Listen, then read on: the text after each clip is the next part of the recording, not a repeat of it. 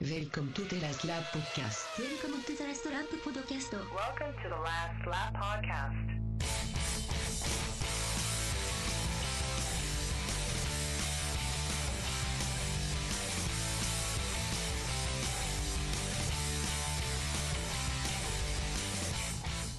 Welcome, everybody, to the Last Lap Podcast. I am your host, Andrew Pearson, and alongside me, as always, and on his own this time, it's Sean Gray. All by myself. Hello. No, copyright strike. Yes, all alone this week. Well, other than yourself, obviously. Indeed. And that's pretty much alone, so yeah, that's fair enough. It's like, so we were going to make a wrestling joke there right off the bat, which didn't... Nah, I just ignore me. Just ignore me. Talking rubbish like the Monaco Grand Prix. Yes, that we just had to experience. We don't have any guests on because we couldn't find anybody who actually wanted to talk about it, or had anything to talk about. It was pretty much the case. As is Monaco's wont occasionally, we'll throw out races like this. It wasn't devoid of things to talk about, was it? Really, it's just. It's funny because enough of them, really, I guess. It was actually kept me interested all the way to the line because they were so tightly grouped on the track. You know, there was only 5, 6, 7, 8 seconds split in the top 4 or 5. So because they were so tightly grouped on the track, at least right till the very last lap, you were like, well, you know, they're so close on the track that if something does happen, it'll happen in a big way. You know, if someone makes a mistake or somebody hits the wall or somebody just thinks, you know, sod it, I'm going for it, and shoving one up the inside coming out of the tunnel or something from miles back. So you were kind of like, well, is this going to be the lap where it happens? Is this going to be the lap that's going to happen? So when you were actually watching it live, you were still kind of intrigued. And it was only after the checkered flag waved that you thought, in hindsight, that was absolutely rubbish because nothing happened. So, yes. Yeah, I mean, it wasn't the worst live experience for me. I've watched races where more has happened that I've felt like didn't keep my interest. You know, Mm-hmm. It just looking back on it now to discuss it, you go, well, what actually happened? Nothing. It was a dud. But I'd rather this than those kind of races where lots happens in the first 5 laps, and then there's 60 laps of nothing and literally nothing, and then lots happens in the last 5 laps, which we've seemed to get quite a lot of these days. Whereas at least this was just kind of like, is it going to happen? But didn't all the way through. So, yeah. I guess that's the nature of one-stop races tends to be a bit more like that because yeah, you know, I hate them. I absolutely hate them. Passion. But it kind of, especially on a track like Monaco with a one-stop where there's so much pressure about that one thing, you are reliant on other things happening to try and sort of shake things up and make people do different things. Yeah, a safety car mid-race was kind of fundamental, and it just didn't come. So, yeah, not great. And before it started, there was the threat of rain, and I was just thinking, we could have even a damp Monaco would be interesting. Yeah. Haven't had one of those for a little while. Damp would probably be, you know, changeable conditions as opposed to just rain, you know, all the way through. Like if it came in little spurts and, you know, kept things interesting, you know, but it just didn't transpire. I was on my way home before the race and I seen someone put on Twitter, rain in the air, and that got me all excited. I said to my friend as we were driving home, I was like, oh, there's rain in the air in Monaco. This one's going to be good. I literally said that in the car. This one's going to be good. And so it's your fault, really. Is that I've completely jinxed it for everybody involved. But I mean, I've seen a few people say on Twitter that qualifying was probably the most interesting part of the weekend, and they're probably right, you know. So should probably start there with Danny Rick. Well, I guess it starts in free practice 3, really, doesn't it? Because that's true. We ultimately lost the fight for pole. Of course, yeah. With Verstappen going off, it's in a near carbon copy of his incident. Yeah. Was it? I'm not sure if it was the last year or the year before where he. I think it was 2 years ago, but I'm open to be corrected on that. Yeah. Yeah.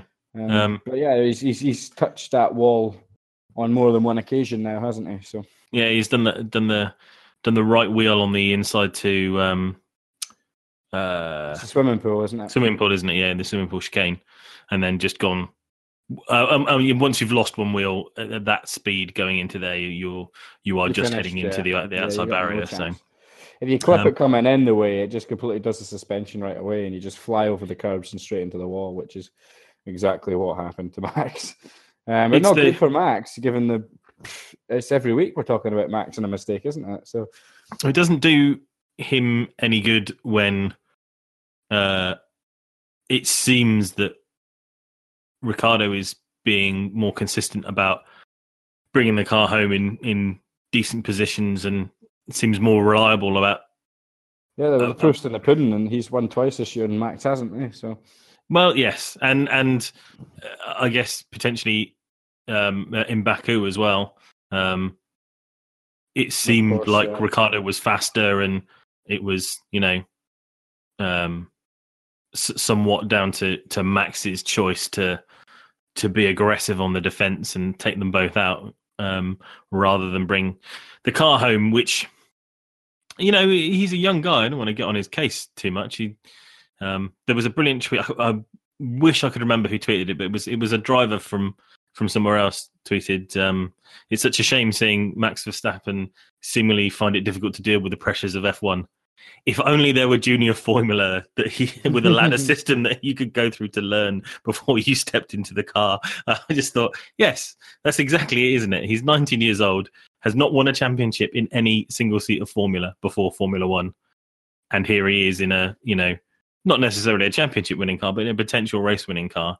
And interesting point for sure. Yeah, he's not had the chance to, have the education of a lot of others of going through, and you make the same kind of stupid, especially if you get a chance to do something like F2, where you drive a lot of the tracks of the Formula One cars, so you actually get some experience about driving around in the same sort of conditions and being in and around the race weekends and stuff. I think all of that little education helps avoid some of those mistakes. There's a reason why, as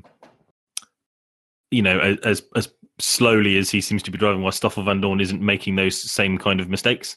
And I think it's because he's had the education about driving going up to this. People may say that Max is more talented and faster, and that's your decision to have. But you don't, you can see it in the guys that have come up through the ranks, that they tend not to arrive with the same kind of bad habits that Max has turned up in F1 and is demonstrating seemingly now week in, week out. Well, you look at someone like Charles Leclerc, who we compared him to last week, and I said at the time I thought Leclerc had every chance of becoming a world champion before Max, which would have surprised lots of people 6 months, 12 months ago. Maybe surprises a little bit less now.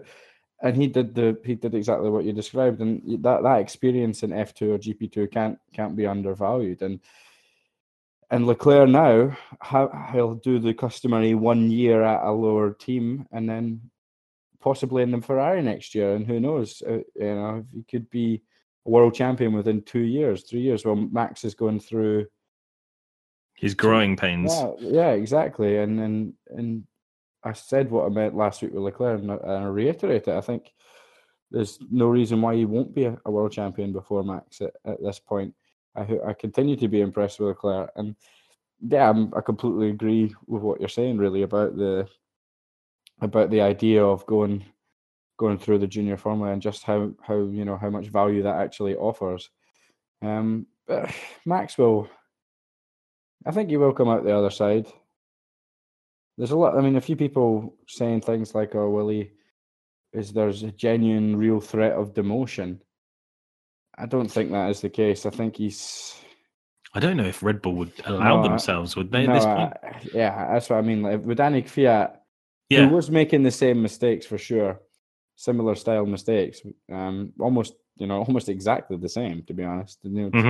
Tagging walls, tackling with guys like Vettel and things like that. Exactly the same sort of career trajectory.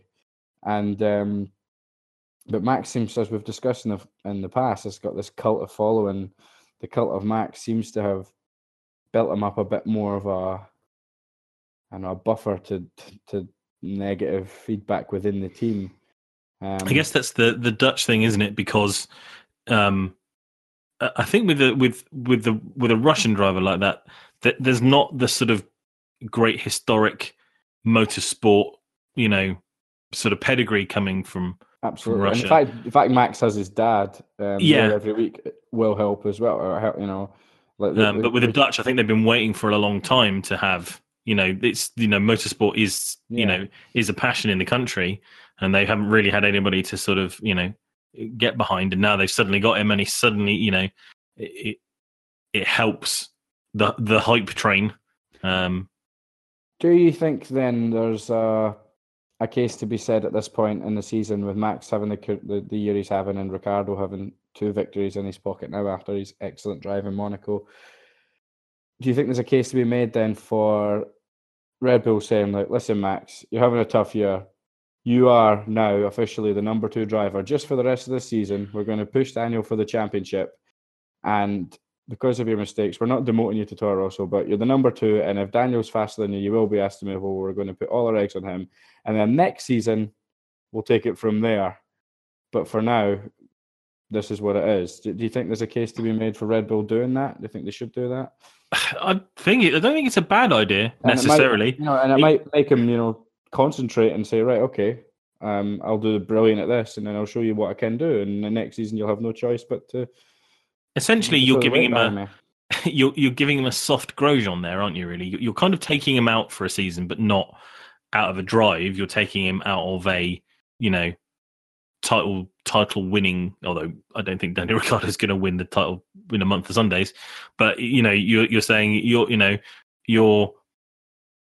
your punishment for not being able to sort of pull yourself out of this whilst your teammate is doing it is that you now have to sit back and watch him get the preferences because he's shown that he can run with it. Use the rest of this season well to learn from your mistakes, get better, and then next season you get your chance. I think you're right, and that would be a good way to motivate him. Potentially, it's the right solution. You're not going to. You don't have to go as far as doing the fiat and dropping him out of the team. Like, you can't do that. You just can't do that at this stage. For all of his problems, that would be a mad move to do. But this would just for the rest of the season, just to give him that little tick on the wrist and kick up the backside that he probably needs. And it looks to me like you're getting a positive situation. You'll get a positive response out of Max. It takes away any threat of Red Bull doing a Baku again for the rest of the season, which nobody wants. And it gives Daniel Ricciardo, I agree with you, not that I think he's got a particularly strong chance of winning the World Championship, but if he did, it gives him all the support he needs.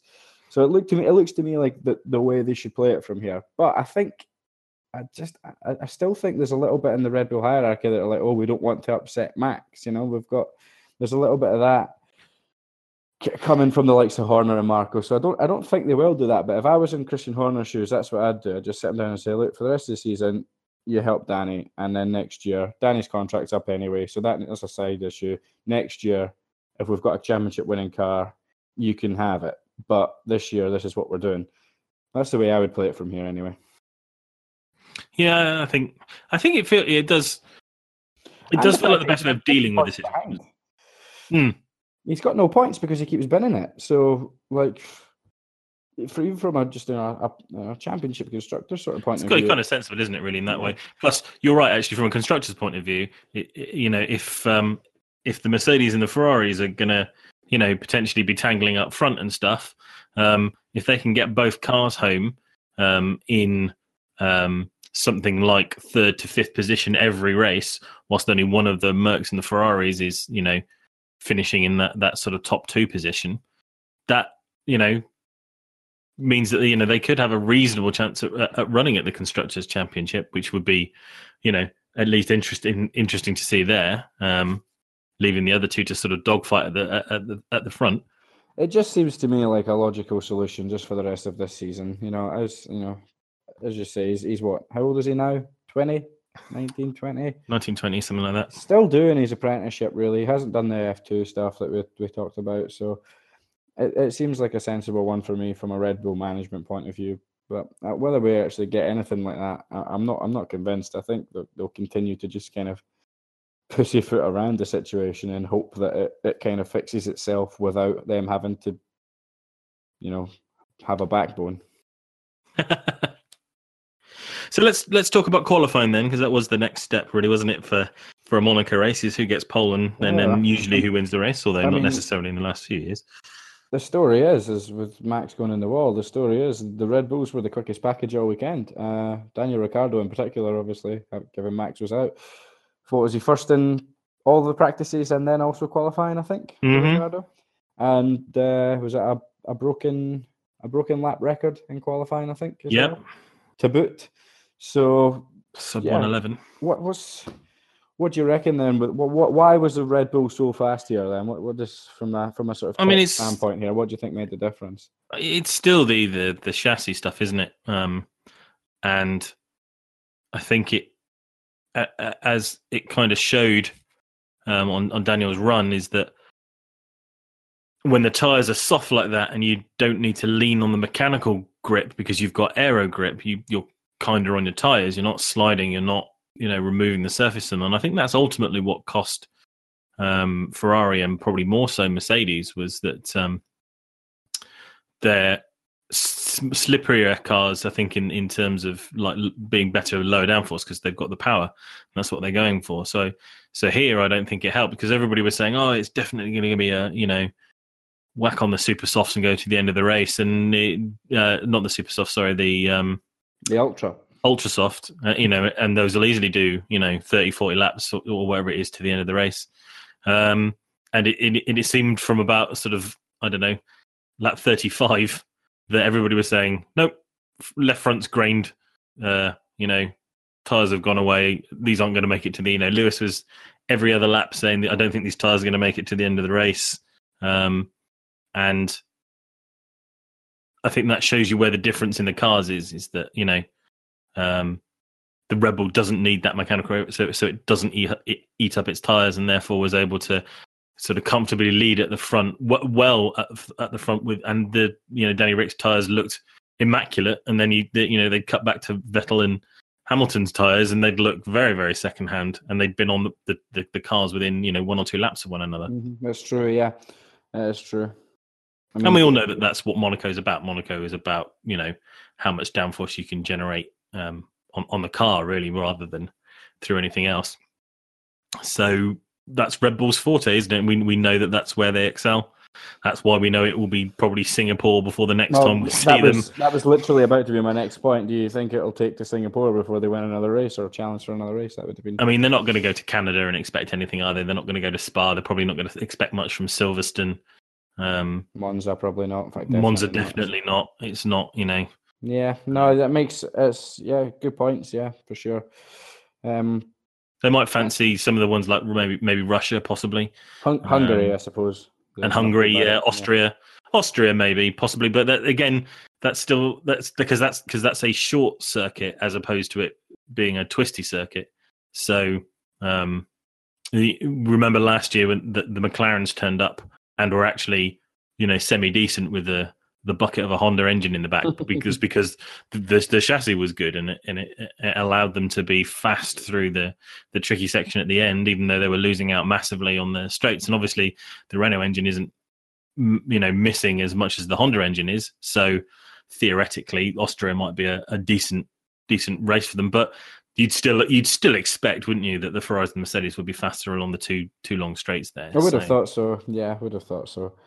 Obviously, Max in the wall didn't take part in qualifying. Danny puts it on pole, and we're kind of Ferrari closer than I thought they were going to be. It has to be said. Yeah, yeah. I think the vibe from the whole weekend was kind of Ferrari and Mercedes sort of just saying, like, we know it's not perfect for us here. We'll take what we can get, and get it with a couple of podiums or whatever. They'd be quite happy with that, and obviously that's the way it transpired in the race. And Seb and Lewis's post-race comments alluded to that. I think they were happy. They were happy to beat each other. They were happy to let Danny have this one, and Seb and Lewis were just looking at each other. And obviously, Seb. Yeah, I think Seb went. I got ahead of Lewis, so that cuts the deficit. Lewis went, well, he didn't win, so the gap that that was cut was only 4 points, something like that. So Seb took 3 points off of Lewis, yeah. So 3 points, sorry, even.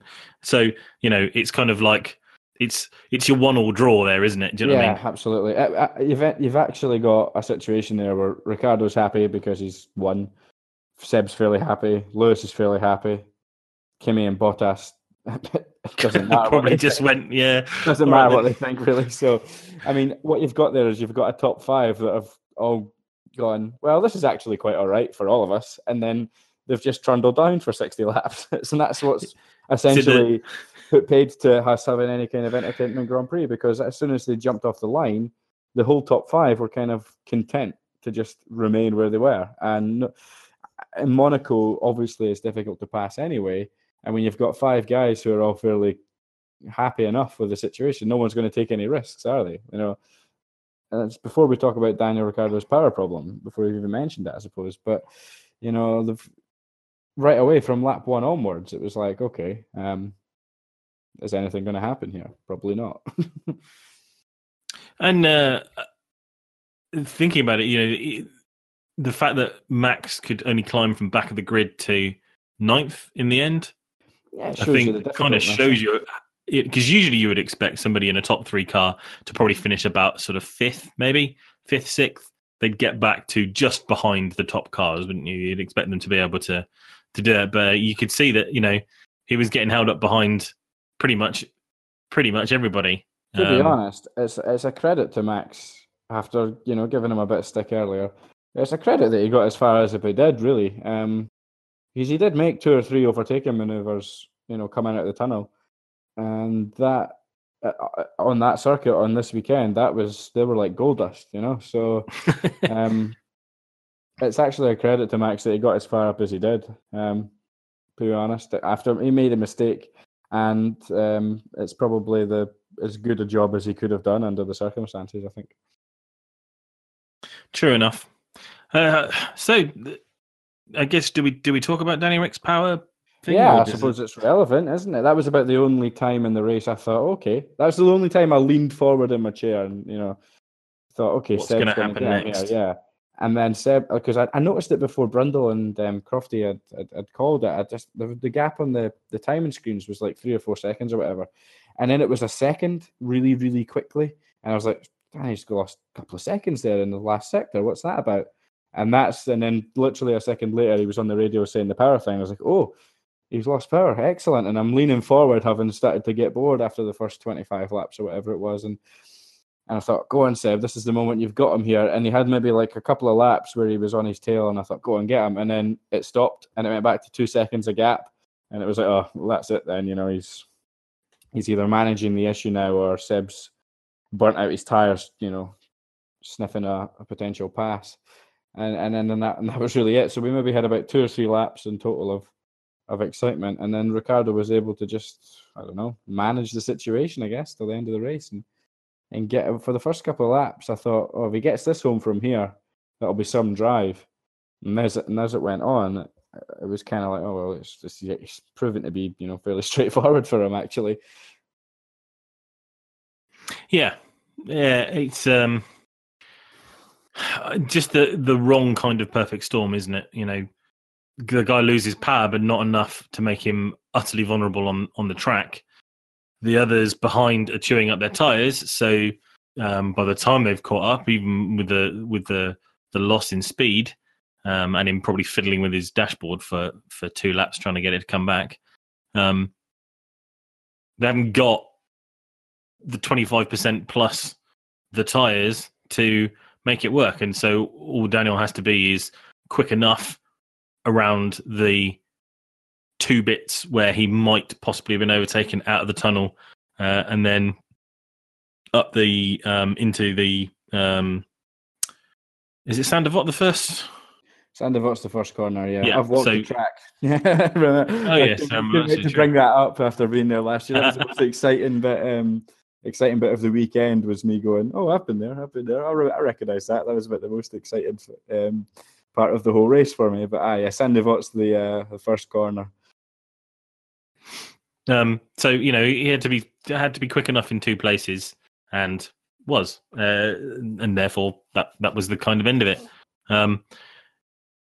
And there was it seemed like that there was threats of that all up the top six, wasn't there? Really, that Vettel caught up with Ricciardo, and then Hamilton caught up with Vettel, and then Raikkonen caught up with Hamilton, and then Bottas caught up with Kimi, and Bottas was on the super soft tyres, so maybe they'll last and he'll have grip when Kimi, and it didn't. Everybody seemed to be able to close up to win about a second and a half, and then that was it. They just went, oh well, I guess this isn't going to be easy. I'm not going to bother doing it.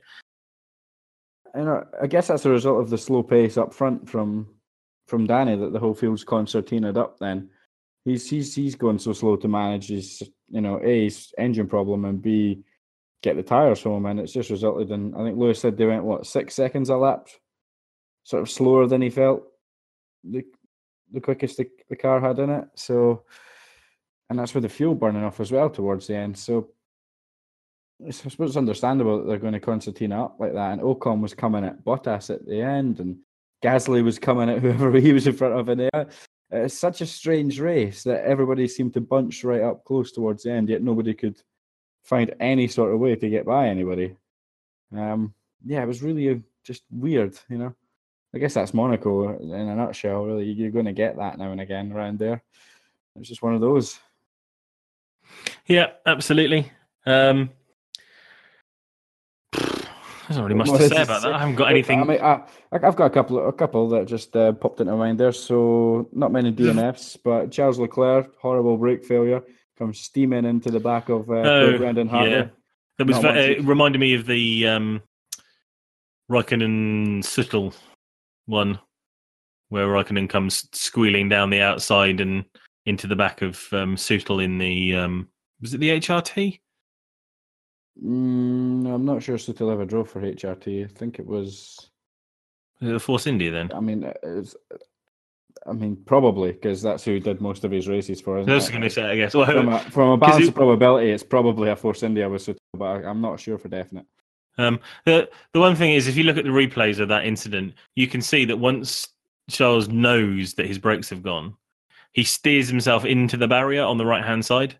He doesn't just go, oh, well, brakes have gone, yeah. Brakes have gone, I'm just going to hit him. I know I'm going to hit him. He actually tries to turn as far right as possible, so he's damaging his own car in some vain attempt that he's not going to just clatter through the back of Hartley's Toro Rosso. The funniest thing about that was the way that it left the rear wing on the back of his car. Made it look like one of the sort of stock car things, didn't it? It looked mad. That's the first time I've ever really seen it look like that. It was fascinating. I thought it looked kind of good, really. I'd quite like to have a sort of F1 rear wing that was tethered in the middle like that, rather than sort of at the sides. It looked quite cool, like a proper spoiler. Not sure the aero guys would love it. No, this is true. How do you get downforce out of that? But I mean, I perked up at that point as well, and I thought, we might get a safety car here, and something might happen, and then nothing happened still. So they didn't even pit. None of the guys took a chance on pitting to go for the 2 stops because, as I said, they were all content where they were. So even if none of them had any grip in the top 6, they were all on the same page. So they all just drove around in formation, not having any grip. If one of them, if Bottas or Raikkonen had just went, you know what, sod this, I'm jumping onto a set of ultras with 20 laps to go, find some clear air and see what happens, they probably would have all panicked and all jumped in, and we might have got a more interesting last quarter of the Grand Prix. But because they were all content to remain stationary, they might as well have just waved the checkered flag after half the race, because none of them were going to make any attempt to change position. And or they either weren't going to make any attempt or couldn't make any attempt because of the nature of the track and the condition of the tyres, and that to make an attempt, it would have been too high a risk to risk where they were, the position that they're in. So just as you rightly said, it was a perfect storm of nothing happening, basically. Talking about perfect storms, Williams. God, where do we start? Has a team ever had That's the worst Grand Prix? The worst single performance for a whole team I think I've ever seen, genuinely. I think there was I remember Sauber having similar, going 15 years ago, when there used to be Peter Sauber's team with green and blue and Pedro Diniz, and that just, I mean, since then, it's as bad as it gets at Williams. They have possibly hit rock bottom, and that's saying something given how critical I've been of them for the last however long. It was just from the start, before the start, with Sorokin on the grid, like amateur hour stuff. Like, when was the last time you seen that penalty get applied? It wasn't actually that long ago. I can't remember who it was though. Who it happened to? It was. It was Ferrari. I think it was. Do you remember somebody ran back on the grid to fire up the car again quickly? I mean, and then my memory for this sort of thing's a bit naff. So I'm sure you're probably right. But it wasn't that long ago. So it was only a couple of seasons ago. I'm sure, and it would have almost certainly been Kimi, because he's the one that gets all of the bad luck. I'm almost sure it was. But that's the last time I saw it happen. But it's such a, it's like Brundle said, wasn't it? It's a slam dunk. Yeah, absolutely. There's no. If you've done it, then you've done it. Somebody was there, standing there, watching you, having three wheels on your wagon. But as somebody rightly pointed out earlier, I'd seen on Twitter or something, and it was a good point, was that it's at the top at Williams that it's going wrong. It's at a strategic level at the highest point, but that filters down. That negativity is filtering down all down the team, so that just daft things start creeping in, because the whole team just becomes a mess from top to bottom, and you end up with stupid things like that, like just the most basic fundamentals of running a motorsport team going wrong, because the whole ideology and strategic direction of the team is a bit messed up from senior level, and it's somebody's gone today, hasn't they? The aero guy's gone. I missed that. His name slips my mind. I think that is a man who is not getting a job anywhere else in Formula One. Dirk De Beer. That's a cracking name. I think he's the last time you will see Dirk De Beer in Formula One. Unless Minardi come back, possibly. Williams' head of aero has left the team after a disappointing start to the season. Dirk De Beer, who joined the team. Dirk De Beer, go and have a beer. Has joined the team from Ferrari actually previously, so he's been around. Has gone as their chief designer, Ed Wood, who left earlier in the year. So big changes, as I say, from top to bottom at a proper, strategic level. It doesn't help a team, does it, when you've hired fire the guy who designed the chassis, and then you fire the guy who did the aero. You just look at it and just go, there's not really very much left on this car, is there? Really? No, not at all. Do we still have the guy who makes the seat? Well, then you're just left with Mercedes engine, which is the best part of that car, and not much else. Four wheels. Which apparently they couldn't even deal with. Couldn't even get us. There you go. It's just madness. Yeah. I mean, and I've started the season being critical of the team, and particularly critical of their driver lineup choice, because I thought, a poor car isn't going to get any better with poor drivers. And now I just feel really bad for Sorokin and Stroll. Like, I feel sorry for Stroll, because you can hear it week after week after week. Like, he started the season fairly, fairly upbeat about the fact that the car wasn't great, but it was going on. And in the middle of this race, when he got at the start where he got his puncture, and his radio message was like, "There's something wrong with the car. I don't know what it is. There's something, I think the wheel, something's gone. I've no idea. There is something wrong with the car. Tell me there's something wrong with the car." It was just a man who was just like, I don't even know anymore. He was a lap down. He was a lap down at one point, and they said, "Oh, do this, do that, Stroll," and he was like, on the radio, he was just like, "What is the point?" He actually said, "Why am I even racing? Why am I even racing right now?" And he's a lap down around Monaco, where you can't make up any positions. Just what is the point? Like, and what you might as well have saved the mileage on the absolutely. Engine. If that's Catalunya, you stick him out there and go, "Well, do 50 laps and we'll get some decent data." What's the point in doing that around Monaco? Like, so. No, you're ultimately hoping there for like the most Vesuvius to fucking explode and rain lava down and take out 15 other cars, and hope that you'll as the last, but you were so far behind everybody else that it missed you, and you can finish the race. Nothing they can do. Nothing Sorokin and Stroll can do. Stick Seb and Lewis and Fernando in that car, and they're not getting much more out of it. They're really not. The team's knackered from top to bottom, and I'm not really sure what the solution is. Obviously, finance, which we've talked quite a lot about. They need money. They need to find a way of generating money, whether it's sponsorship or investment, whatever. That has to come. But even beyond that, like the key personnel at that team is obviously wrong. at the moment, and it looks like they're trying to replace it. You know, they've got rid of the designer and the aero guys and stuff, and it's going to take a serious bit of time to get that team where it should be. It's remarkable to think this is a team that were getting regular podiums, 2-3 seasons ago at the most. The Mercedes' biggest challenge, wasn't it, in the first season of the hybrids? And the Mercedes is still good. The Mercedes engine is still good, you know. The Ferrari and the Renault has improved and potentially gotten, you know, on a par or significantly closer to it. But there's no reason why that Williams should be anywhere near where it is. And it's the chassis, it's the aero, it's the car, it's the bits that they've built basically, and they need to fix it, and it's not going to happen this season. Now this season's done, and you know what? I don't have any confidence that it will happen next season either. It might do, it might not, but at the moment, I was having a bet for them to come last again next season, constructors. Yeah, I probably would. Yeah, because the Sauber guys are a team on the up, you know. Sauber have just hired the ex-Ferrari era guy, haven't they, or something like that, or engineer. That today. It's like, which suggests, you know, more integration between Ferrari and Sauber as a sort of junior team. Yep. So they're going to continue to improve. It's with Ferrari patting them on the back and helping them along the way. Yeah, becoming the sort of. We know the relationship with Haas. Yeah. He's got Toro Rosso. So Williams are going to have to go a huge way just to even get level with these guys, you know? I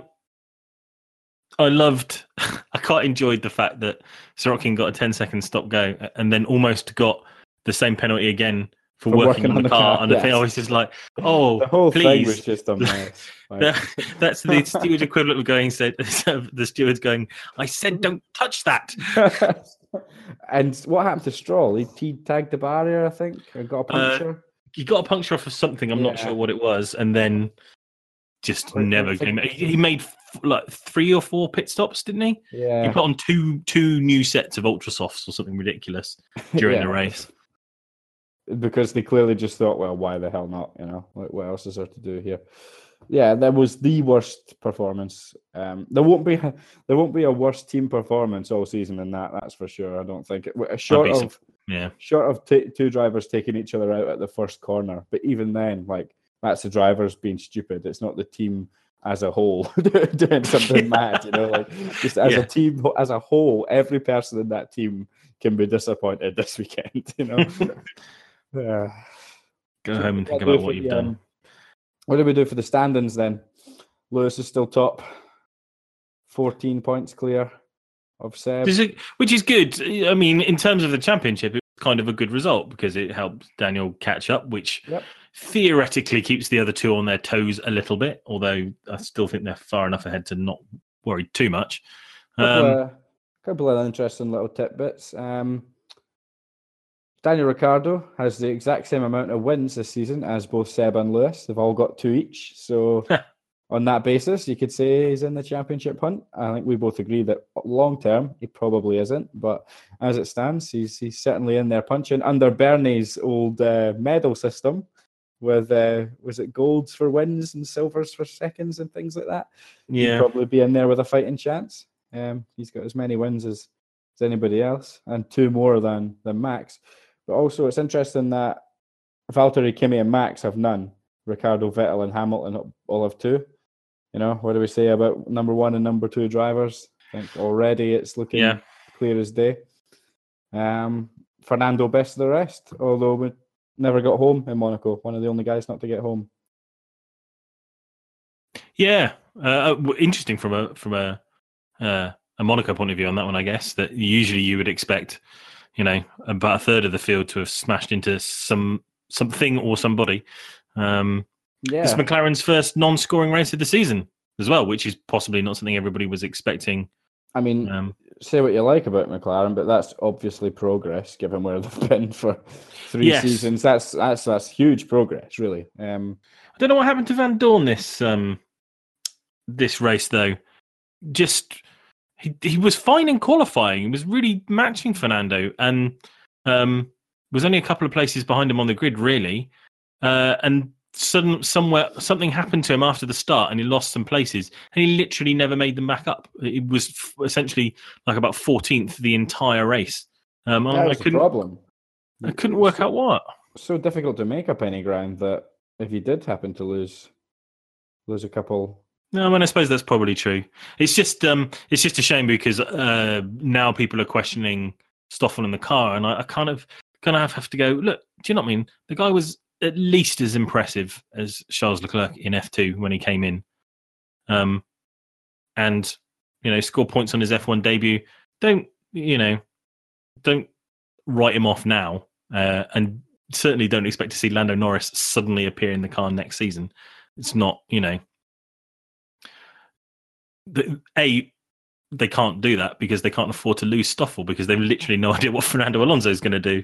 I don't think that Fernando Alonso knows necessarily what Fernando Alonso is going to do next year or next race even, possibly. He wasn't impressed with this weekend, was he? Couple of comments after the race. Alluding to watching the Indy, which he said he was going to thoroughly enjoy watching a race. He was on fine form from a SAS point of view, was there, Fernando? Well, hardly surprising, really. After that kind of race, it's won't to bring him out. I think I liked his tweet or whatever, or liked the article. I agreed with him. Honourable mentions this weekend: Ocon. I was just going to say Force India, who I expected nothing of this weekend. Were really good, and Perez was doing fine until his pit stop and then getting pushed so far back down. Perez gets a point, at least 1 point, maybe a couple more if he doesn't have the pit stop trouble, for sure. And Ocon, was really good all weekend. Was really solid. I'm warming. I mean, I was already warm with Ocon, but every week I just look at this guy and think, yep, I like him a lot. I want to see him in a top car. When Kimi goes, when Seb goes, and when Lewis goes, and these guys disappear, and we're left with Ocon, Leclerc, Max. There's a lot of guys in there that are making me excited, going forward. And nice segue into the guy right behind Ocon, which was Pierre Gasly. Another good weekend for him. So yeah, decent win. I mean, these are the weekends that Toro Rosso need to take advantage of. Do you know what I mean? It's the freaks of Bahrain and Monaco and stuff where they're not going to be found out in pure to pure racing. Car to car, that they can take a position, do reasonably well in qualifying, and then sort of maintain that and hope for changes around in front of them. And Gasly seems to be racing really well. Do you know what I mean? He looked, again, another case in point to say that a ladder up into the teams is the best way to do it. And he did. GP2 won it, and then when there wasn't a race seat, he didn't just sort of sit around and be the the reserve driver. He was off doing Super Formula. In fact, finished his season with Super Formula rather than do some F1 drives. And I think that again goes to show that that little education just helps you maintain better focus. I agree, 100% agree. Good weekends for Gasly. And good weekend for Renault, double points finish. 8th and 10th.